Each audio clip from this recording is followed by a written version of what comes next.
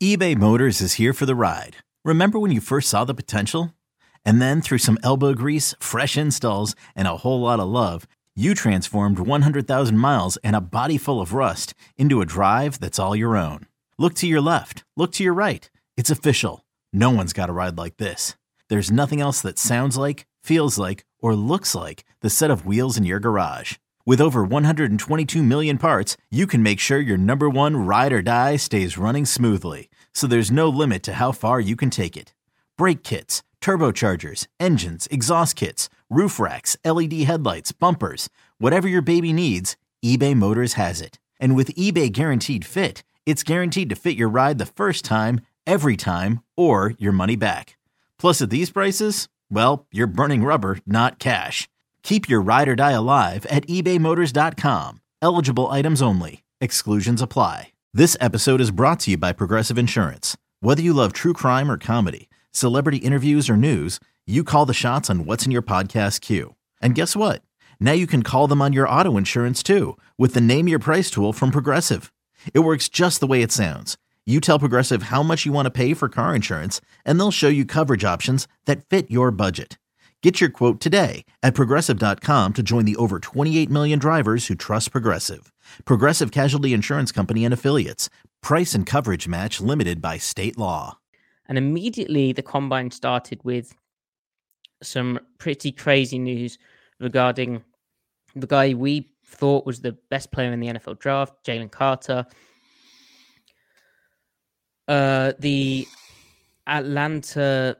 The ACCPD, they released an arrest warrant. They secured arrest warrants for Jalen Carter for reckless driving and racing. It found that Carter was racing a 2021 Jeep Trackhawk versus, tragically, Chandler LaCroix, who I believe was a Georgia recruiting assistant, and another player as well, who both unfortunately passed away. The toxicology report indicated that LaCroix's blood alcohol concentration was 0.197, so way over the limit. And Carter himself then got booked for reckless driving and racing. So he flew from the Combine back to Athens Clarke County Jail, and then he since has returned back to the Combine to complete his interviews. Kind of a thing where it's just a lot to process.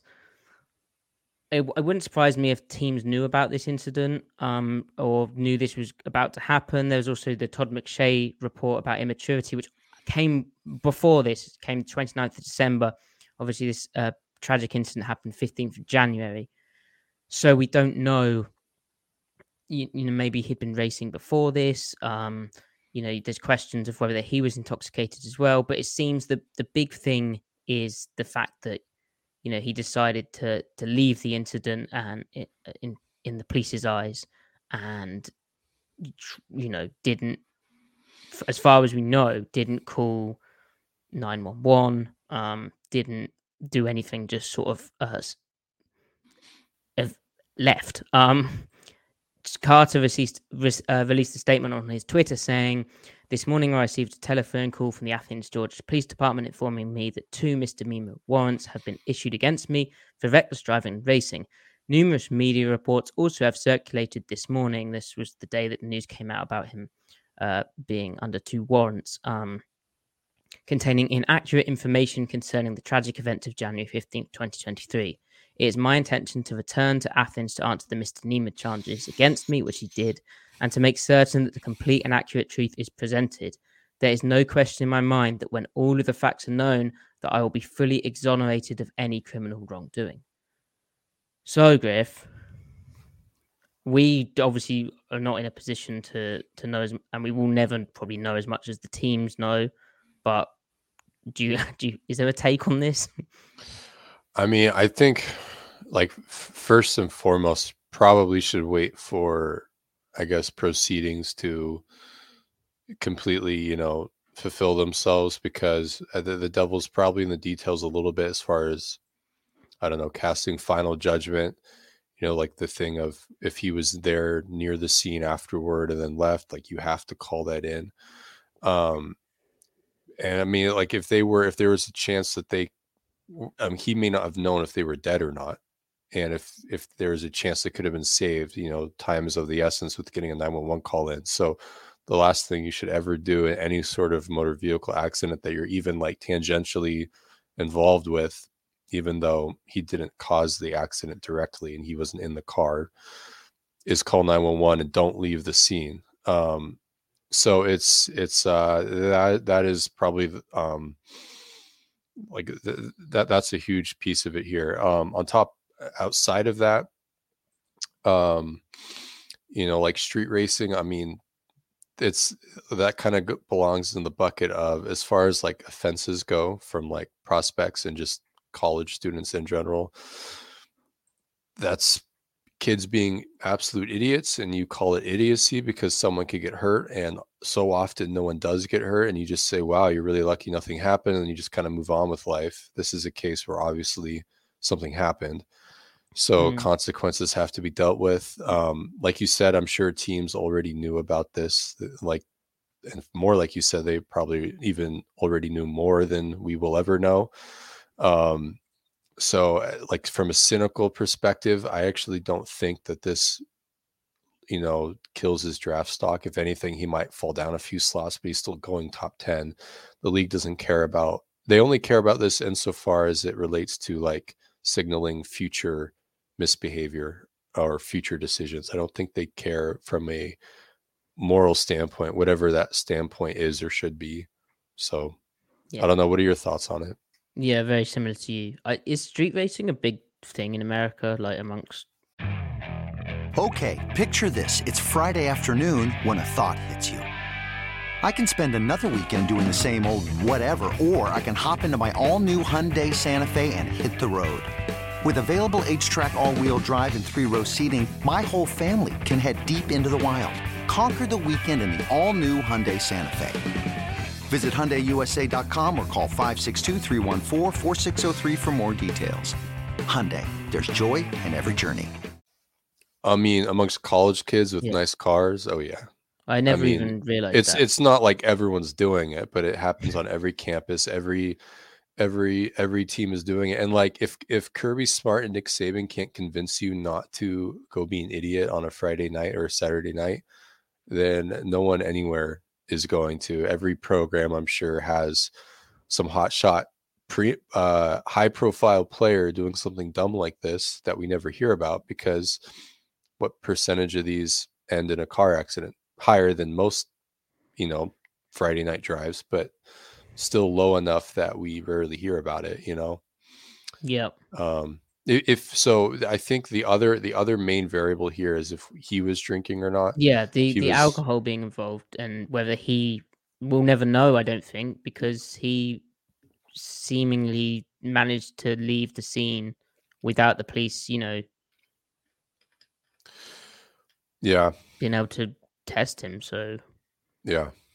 But the police report described them driving 104 miles per hour, swerving in opposite lanes of traffic. Like, I mean, it's street racing, but yeah.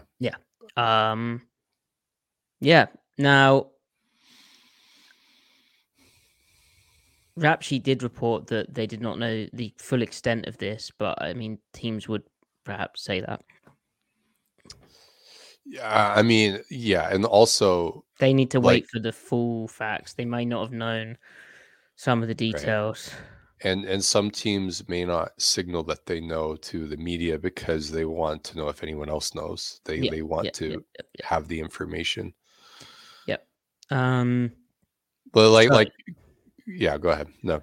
So the reason the combine is so important, as much as we'll be talking about the numbers, is teams need to check out the character. Like any job interview, teams need to check out the character of guys, and them checking out the character of guys doesn't just happen in these 15-minute interviews that they have at the combine, or even the informal interviews that they have at the combine. It happens throughout the whole draft process. And so if, there was immaturity concerns as early as December, or probably earlier than that, they'll have constantly been checking up on Jalen Carter and seeing what's going on and getting to know him a lot better than we ever can. And then this is just something which obviously he's going to be asked about a lot.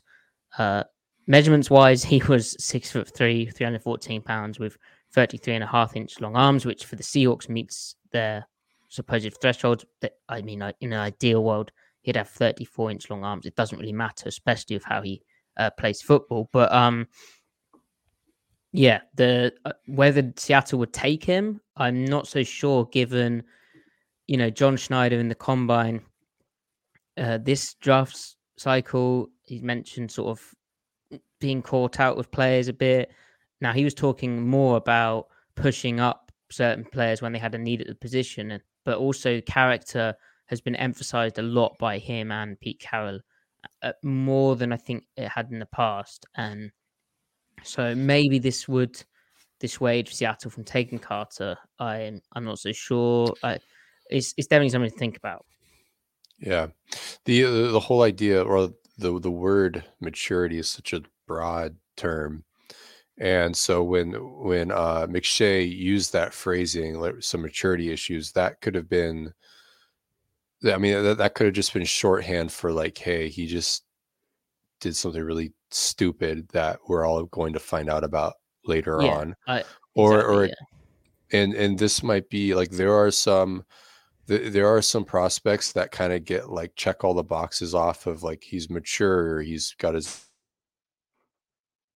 his head on straight, he does X, Y, and Z, and probably has done something, partaken in something once or twice, and nothing comes of it because nothing bad happened.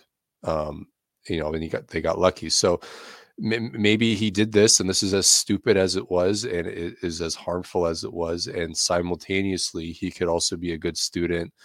In the film room, he could be great at practice, et cetera, et cetera, et cetera. I mean, or maybe he also has other issues too that teams don't know about. So, I mean, I feel like as far as how Pete and John view it, it's probably related to all the other background that they supposedly do on players.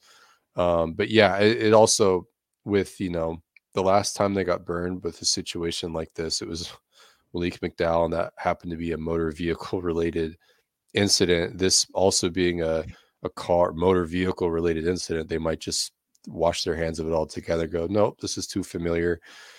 Or maybe not. Maybe they weigh it against other things and they go, well, we think that he's totally fine at the other things. And as far as it relates to signaling future behavior, future decision making, because I think that's all they care about is